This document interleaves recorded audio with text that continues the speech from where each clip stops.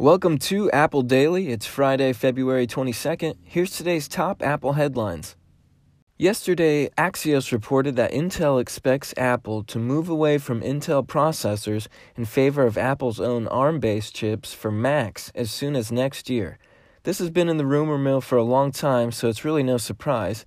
Plus, with that story about Apple wanting developers to make one app that works across multiple devices, having the same kind of chips inside would make that a whole lot easier to pull off.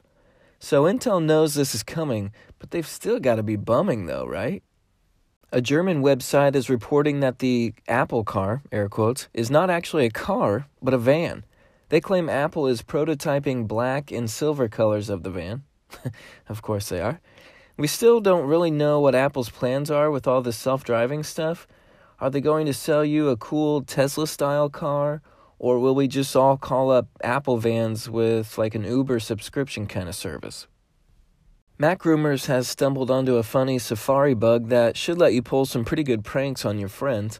What you do is go to a website that has a search bar somewhere on it, type whatever you want into the search field, highlight that text, and then hit the Safari share button and try to message it to someone. You'll see a preview of the message, and it includes the text you typed into the search bar.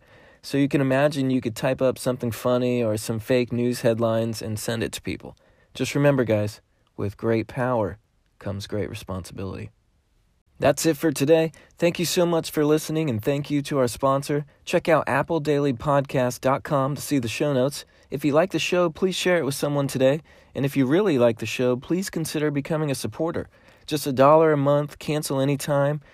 Send me an email at appledailypodcast@gmail.com, and I'll try to get you on a future episode of the show. If you'd like more general tech news, be sure to check out our other show at techdailypodcast.com. I'm Shane Lothar. This is Apple Daily. I'll see you tomorrow.